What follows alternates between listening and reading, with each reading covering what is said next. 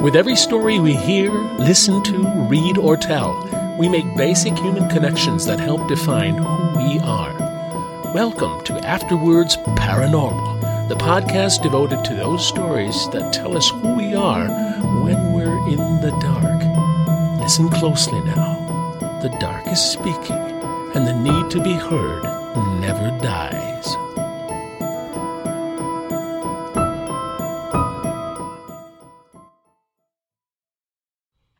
Hello, and welcome to episode 25 of Afterwards Paranormal. I'm your host, Shelby. I hope this episode finds you well and having fun in the sun, days getting longer, more sunshine, and warmer weather.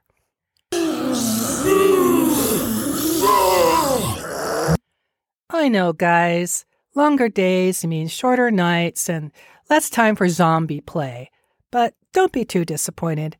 It's always dark in the library basement. I knew that would cheer you up. Our story for this episode is Osiris, the Weird Tale of an Egyptian Mummy by Adam Hull Shirk. To complement this story, I thought it would be fun to look into, you guessed it, ancient Egyptian curses. One of my favorite old movies is The Mummy with Boris Karloff. It's dark and moody and totally campy. Lots of fun to watch. If you've never seen it, you should. Reading this story reminded me a lot of that film. It goes back to ancient Egypt and an old curse. Oh, nobody enjoys a good Egyptian curse more than I do. Very well. Without further ado, curse it all.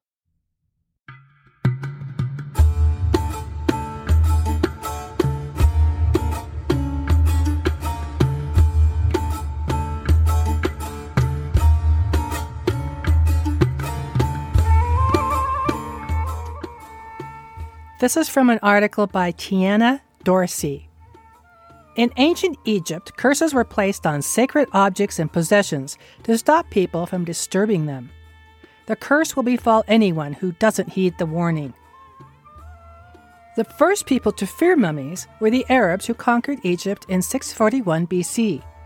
The Arabic writers warned never to tamper with the mummies or their tombs. They knew Egyptians practiced dark magic during funeral ceremonies. A sacred tomb contained ancient writings and paintings that showed disturbed mummies returning to the living to seek revenge. The idea of curses being linked with mummies has intrigued people for centuries. Here are the 10 creepiest ancient Egyptian curses. 10. Tomb of Senmut. The curse written on the wall at the tomb of Senmut translates to mean, "His lifetime shall not exist on earth." The tomb was made for the Queen Hatshepsut of Senmut, also known as Senmut, royal advisor. He was a powerful man of his time and allowed to build his tomb close to the one built for the Queen Pharaoh. It was very rare privilege for anyone of non-royal blood. Number 2. Tomb of Hermermu. The curse on the tomb of the high priest Hermermu translates to, "I shall seize his neck like that of a goose." Hermermu's tomb has a stairway that descends to an open court where a chapel is carved into the rock below ground level. The entrance is encased with limestone, and there is a tomb of someone who was honored by this pharaoh. Number 8. Tomb of Penetnut. The curse on the tomb of Penetnut claims, "He will be miserable and persecuted." Penetnut was a high priest of the pharaoh Ramses II. Many visit this tomb every year, and it's open to the public to brave the curse. This is one of the best preserved tombs of its kind that haven't been lost under Lake Nasser. Penetnut's wife also shares the tomb with her husband in an underground stone chamber. Number 7.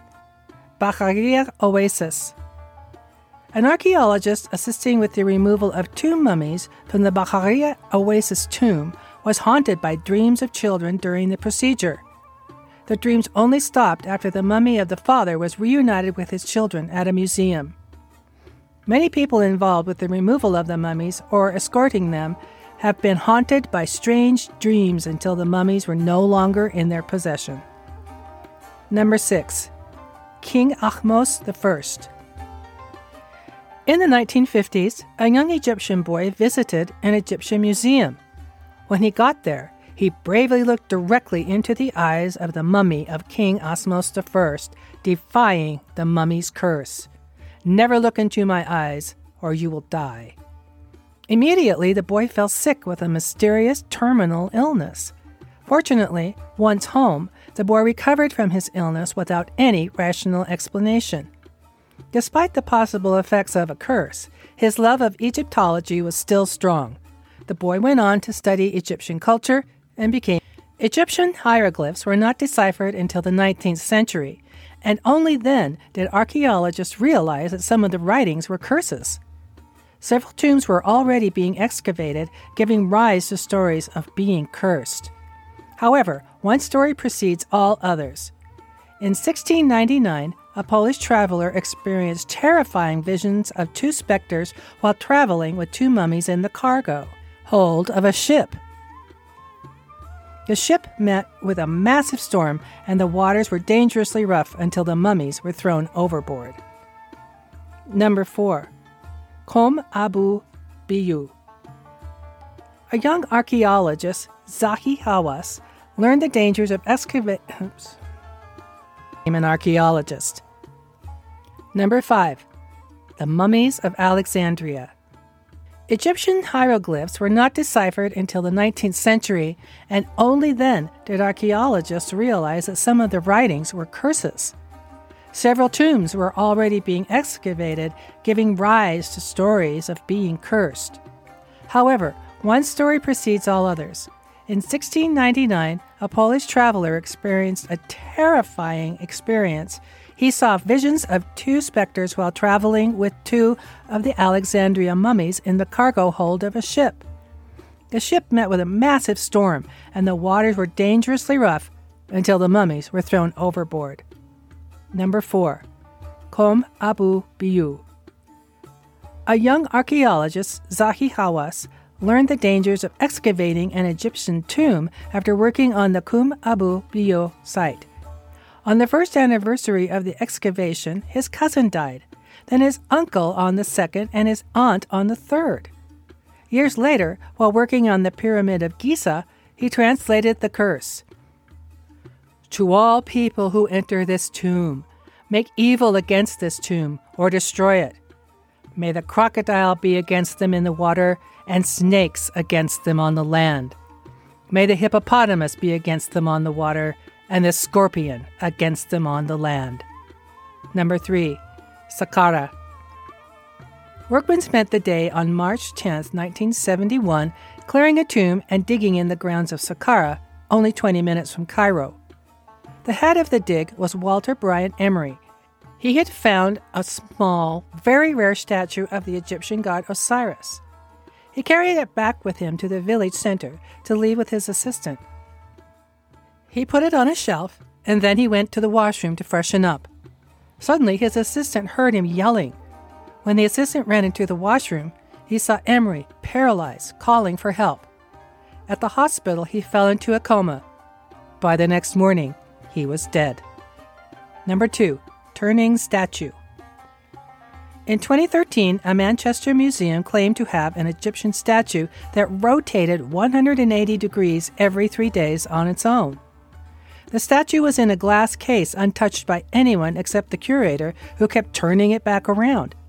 The curator explained that Egyptians believed if a mummy was destroyed, a statuette could be used as an alternative vessel for a spirit. Perhaps this had occurred before the statue had come to the museum.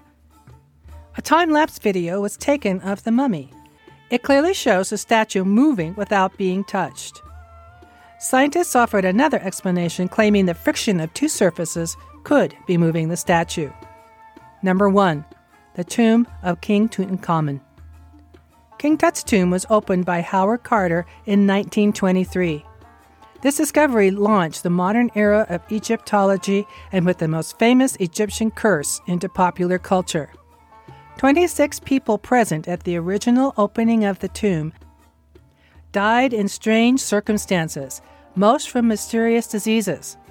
While working at the tomb, Howard Carter, the head of the project, sent a messenger to his house.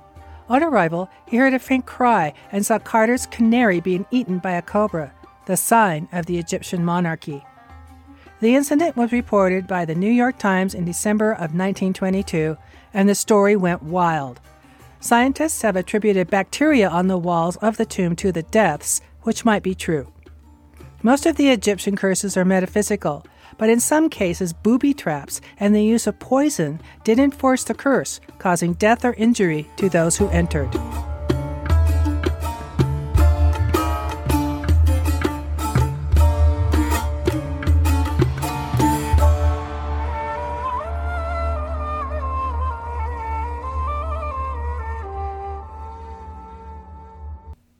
I think it would be great if mummy curses worked, because I would like to leave a mommy curse in my kitchen. Those who do not rinse their dishes must face the eternal wrath of Osiris. I think that might work.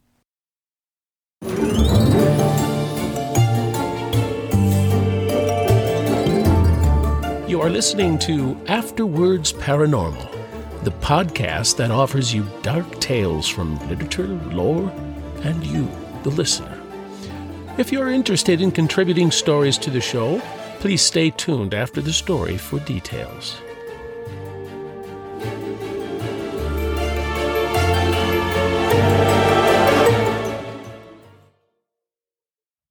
I couldn't find much on our author, Adam Hall Shirk. He did write more horror stories, and the script for The Ape, a 1940 film about a scientist played by Boris Karloff, who disguises himself with ape skin so he can steal human spinal fluid. I'll have to see that one. He also wrote an article in 1918 called Is Spiritualism a Humbug? For this article, he collaborated with Harry Houdini, the famous magician. Houdini, after being fooled by a fake medium, dedicated his life to proving that talking to spirits was bunk. Much of his publicized discoveries put an end to the popular spiritualism movement of the late 19th and early 20th centuries. And now Osiris, The Weird Tale of an Egyptian Mummy by Adam Hall Shirk. The recent and lamentable death of Sir Richard Parmenter, F.R.G.S., is too fresh in the public's mind to warrant further reference, and were it not that I feel myself capable of throwing light on the incidents contributing to the sudden and apparently unnecessarily snuffing of a valuable life, I should refrain from again alluding to it. It is well known that the physicians at the time decided that valvular weakness of the heart must have been responsible for the death of the noted Egyptologist. But the statement of his own doctor, that Sir Richard had never therefore exhibited indications of such weakness, and that he was, up to all appearances, in the best of health just prior to his death, caused considerable wonder. I had thought to let the facts remain buried, but for certain reasons I shall reconsider my determination to tell what I know. I shall always remember the night on which Sir Richard summoned me, his counsellor, to attend him in his apartments in Albemarle. It was a night of a storm, and the London streets were a mass of slime and slush. A beastly wind had sprung up, and as I left my chambers at the Temple, it almost took me off my feet. Therefore, it was with no little satisfaction that I found a cheery log fire awaiting me in the library of my distinguished client's home, and the nip of brandy he provided me was a lifesaver. I noted, however, that for all his assumption of cheerfulness, something was preying upon his mind, and I determined to get at the root of the matter without delay. "How can I serve you, Sir Richard?" I asked briskly. "I see that there is something troubling you."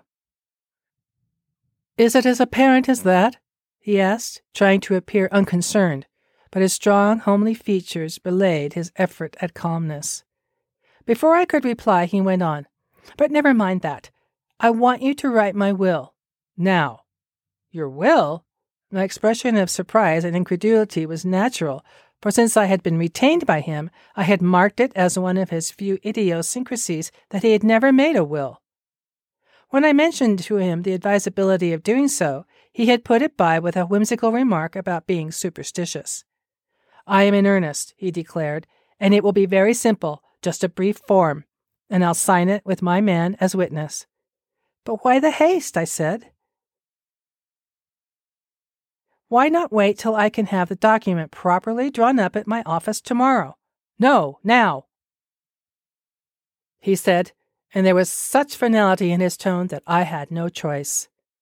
My concern for my client, whom I really liked and respected immensely, prompted me to ask, "You're not ill, Sir Richard?" He shook his head with a ghost of a smile on his rugged face. "Physically, no, but—" He paused, and after a moment he again urged me to proceed with the making of the will. I drew up the document, which was a simple one, leaving the bulk of his large properties to his sister in Surrey, with numerous small bequests to his friends and distant relatives, and a handsome sum and his private collection to the British Museum and the Imperial Museum of Egyptology. We had in his man as witness, and the document was duly signed, after which he drew a long breath of relief, and with a return of something like his natural manner, passed me his cigar case and leaned back in his chair, smoking comfortably. "I've a story to tell you, Madden," he said between puffs, "and it's a queer yarn, too. You'll think, but never mind. Listen first and say what you like afterwards. Only—" He glanced about him with an apprehensive expression that fairly set my nerves tingle. "I hope we have time." "Time for what?" I asked. He relaxed again and smiled. "It's all right," he declared. "I'm a bit nervous, I guess, but it's all right. Have another brandy." We drank solemnly together. Then he settled back once more, and I prepared to listen. "Madden," said he, "perhaps you'll smile at what seemed to be serious enough to warrant the steps I have just taken, making of my will, I mean. But however you look at it, I want you to know it's true, every word of it. My last trip to Egypt, from which I just returned a fortnight ago, was to be my final one anyway.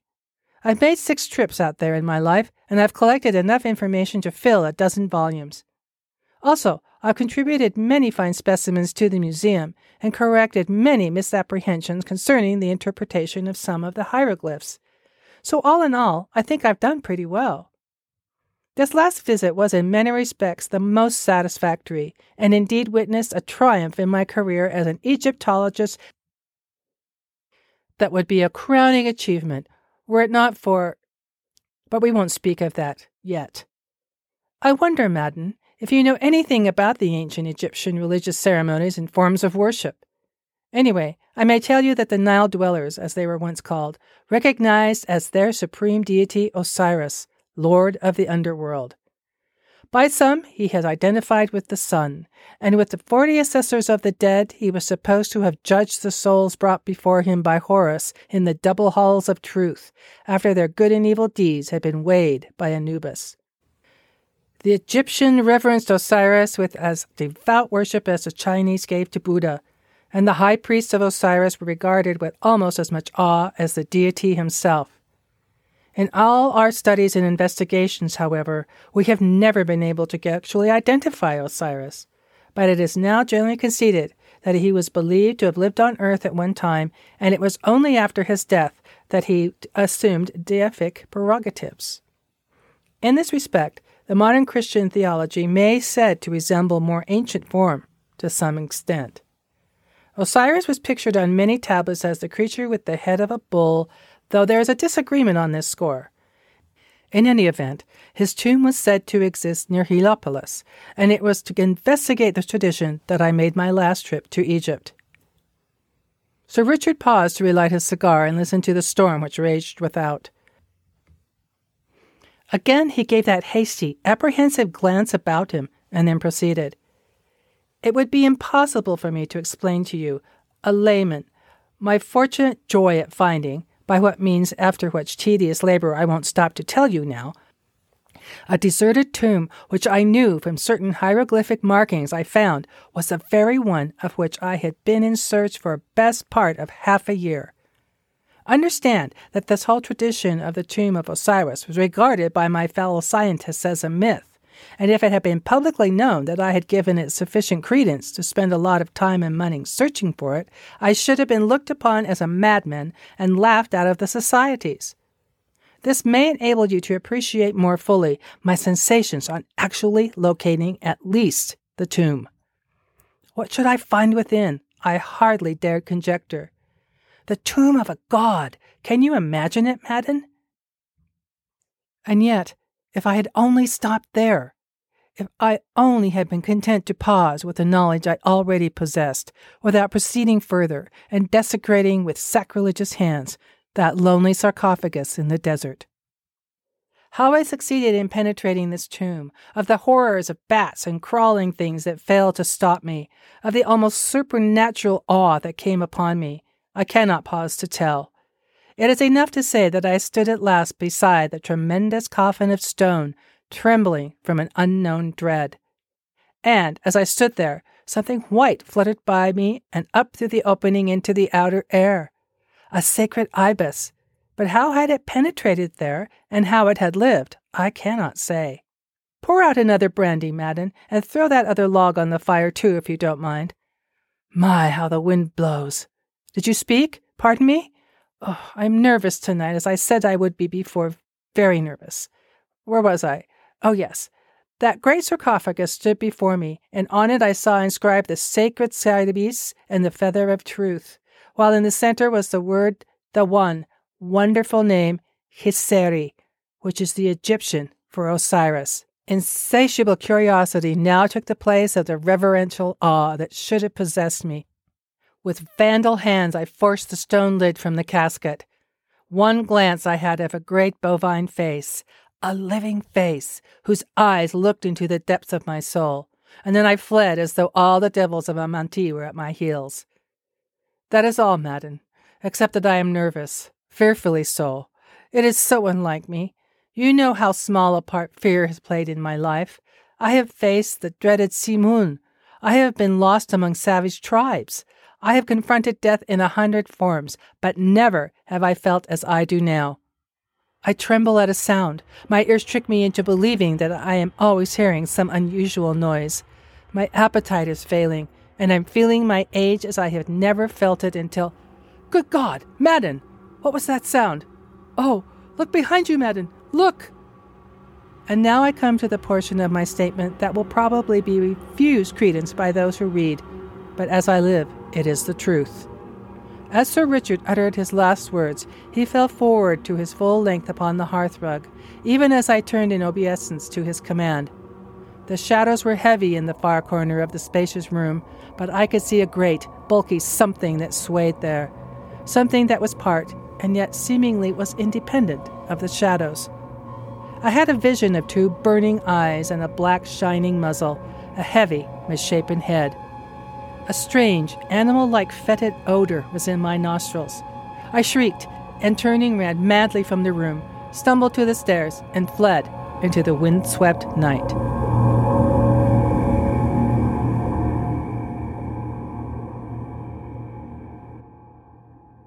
I'm reading this from Weird Tales, the Unique Magazine, Volume 1, Number 4, of June 1923. I purchased a thumb drive that has several different editions of the magazine, and I am having so much fun pouring through them. Here's a little blurb that followed the story about the King Tut curse. Ancient legend recalled when misfortune attends Tut's discoverers. There is an old legend to the effect that whoever molests the final resting place of a pharaoh will be afflicted with the curse of the ancient rulers, and recent events have revived the superstition. After 33 years of patient, ceaseless toil, Howard Carter, the now famous Egyptologist, discovered the tomb of this powerful pharaoh. He was a very sincere man and devoted his life work with all his energy. Just when success and reward for his labor was within his grasp, he was stricken down with a baffling disease. His condition became very serious, and physicians said that if he lived, he would probably be an invalid for a long time. Shortly before Carter's illness, Lord Carnarvon, who was financing the expedition and who was personally supervising the work, suddenly died. Nobody seems to know just what killed him. Some attribute his death to the effects of an insect bite. Some say he was poisoned by some ancient death potion with which he came in contact while in the tomb, and others declare that his death was the vengeance of King Tutankhamen. If such a legend could be credited anywhere, the Theban Valley would be that place. By day, nothing disturbs the place except the sound of pickaxes and shovels of the native workmen. By night, the stillness is broken only by the hooting of owls and the cries of jackals and wild cats. The spectator is awed by the solemnity of the great precipitous sandstone cliffs that stand sentinel on either side of the valley. In the midst of the silence and solitude, one feels himself standing on the brink of two worlds, gazing into a vista of the unknown. Well, that's it for this episode. Thank you so much for joining me here on Afterwards Paranormal. This has been your host, Shelby. And as always, I leave the last words for you.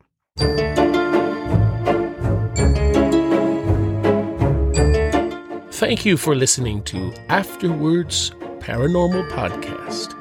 Please join us on Patreon and Facebook.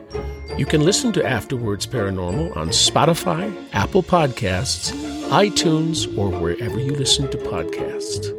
Contact us at afterwardsstories@gmail.com. And remember, the need to be heard never dies.